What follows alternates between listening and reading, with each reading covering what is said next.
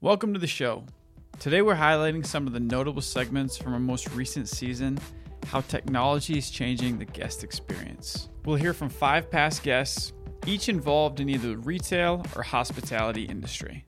Our first clip is from James Cook, America's Director of Research Retail at JLL.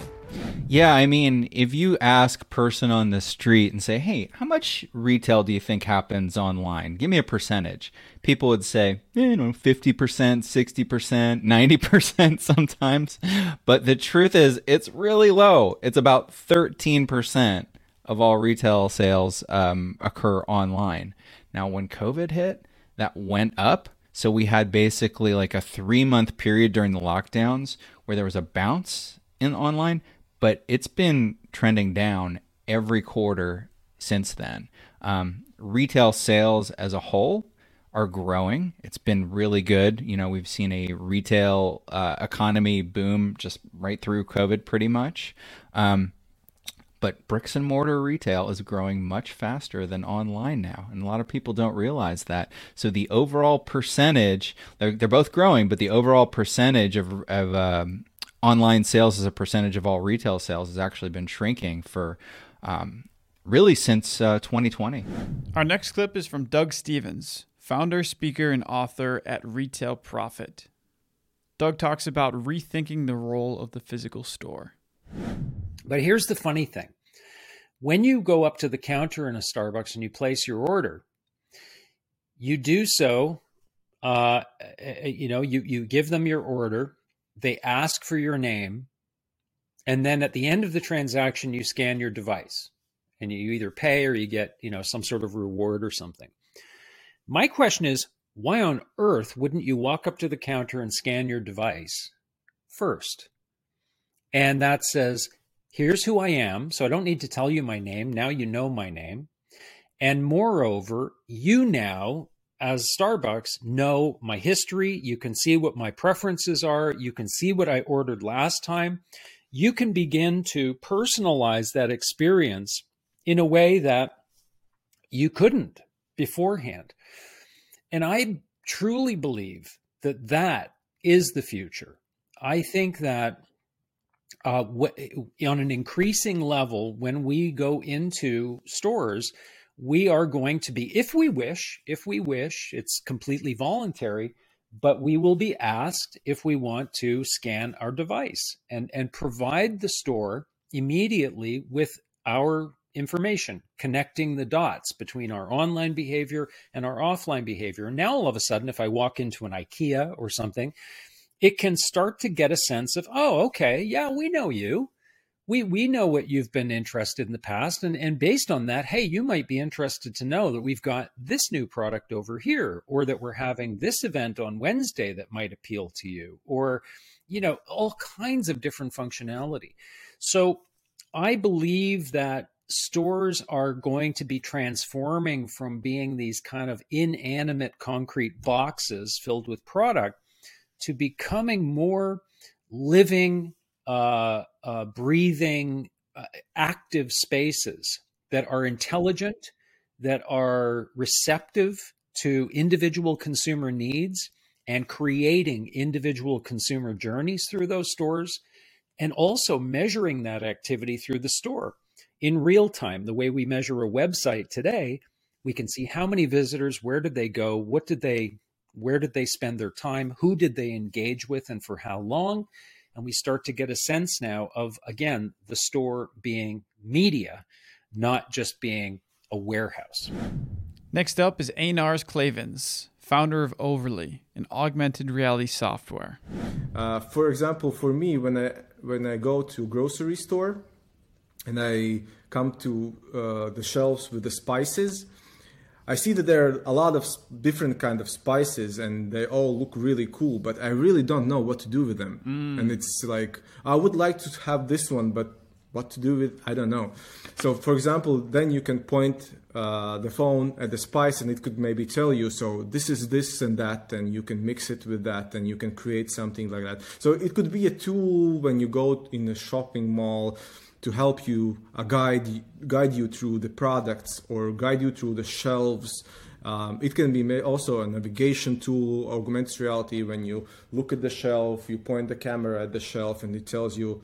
You tell the phone, "I want to go to fruits," and it tells you go straight. When you turn it, he sees where you go and helps you navigate the aisles.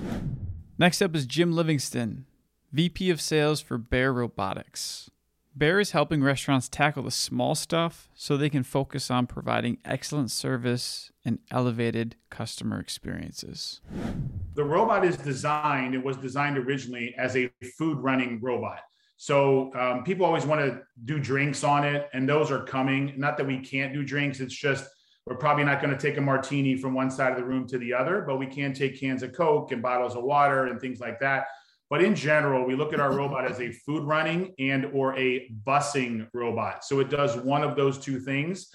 Obviously, the goal of it is designed so that from the expo in the kitchen, wherever that kitchen might be, I simply send it to a table. When the robot gets there, the server typically meets it, and then he or she hands out the food to the customer at that time. When they do that, the robot is actually smart enough that it has sensors built into the trays. It recognizes that the food's been removed, and it will report back to where it came from. In this case, the expo all by itself. Nobody has to touch a thing. So we want servers obviously to meet the food, but in some cases, there are customers out there that would like to have contactless service. So that means it goes to the table. It says, "Hey, please take your food." Customer grabs their own food, and then it kind of goes back to the expo to do it all over again. That's our food running application. On the busing side, we actually can set the robot so it leaves the dish area. We load it with bus tubs, basically the same bus tubs that a normal busing person would use to clean a table in a restaurant. We make it cruise around the restaurant at certain predetermined spots, and it stops for 10, 20, 30 seconds. It's all programmable. And then it makes its way around the entire restaurant and ends up back at the dish area where, of course, the dishwasher guy basically unloads it and puts new bins on and sends it right back out the door again. So those are the two primary functions. The third one that most people don't realize that we do have, and it's actually being used at Chili's as we speak, is a hostess mode. This thing will actually act as a hostess and take you to your table and give you a whole spiel when it gets there, whatever you predetermine that custom message to be. And then it says, enjoy your food, and then goes back to the front to do it all over again. So it can act as a hostess or concierge, if you will. It doesn't interact. It's just a one-way device, right? Hey, go to table 24, drop them off, say what you want to say, and then come back to the hostess stand to do it all over again. So that's kind of what the robot does. Lastly, we have the CEO of Operto Guest Technologies, Steve Davis. Operto is like the iOS for hotels, helping streamline operations and boosting revenue with an all-in-one technology platform. I mean, so imagine you had 5 people behind the front desk, right? And it's that classic sort of, we've all been to sort of Las Vegas. You're trying to check in. The lineup is like a mile long, right? And you're like, it's the last thing you want to do after you've had your flight and your Uber and all the rest of it is like now stand in line for half an hour and then and sort of argue with the front desk around which room you're going to get. I think, for us, the most interesting ones we've seen, and it's really basic, is like, imagine just moving all that back of house staff into the lobby, right? So now they're all carrying an iPad. They're like, "Oh, welcome, it's Mr. Jones. It's really nice to have you in our hotel. We've been expecting you because, we knew you were coming because your Uber was en route, right? Or your flight just landed and we knew you'd be here 45 minutes later. We saw that last time you came here, that you had 17 Mai Tais. So, here's a Mai Tai on the house. It's already poured and here you go. And while you're having your Mai Tai, I'm going to help take your bags to your room, and I'm going to help you check in and get you settled.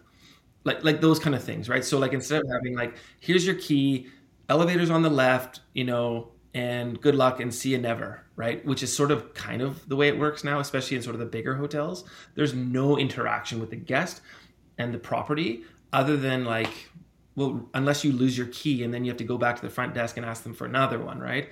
Where we think the real magic is like, being able to whisk that person through the front lobby being able to give them that sort of like handhold if they want it. Maybe some people say, you know what, I'm good and thank you so much, but the Bluetooth key is already on your phone, so boop, and opens the door.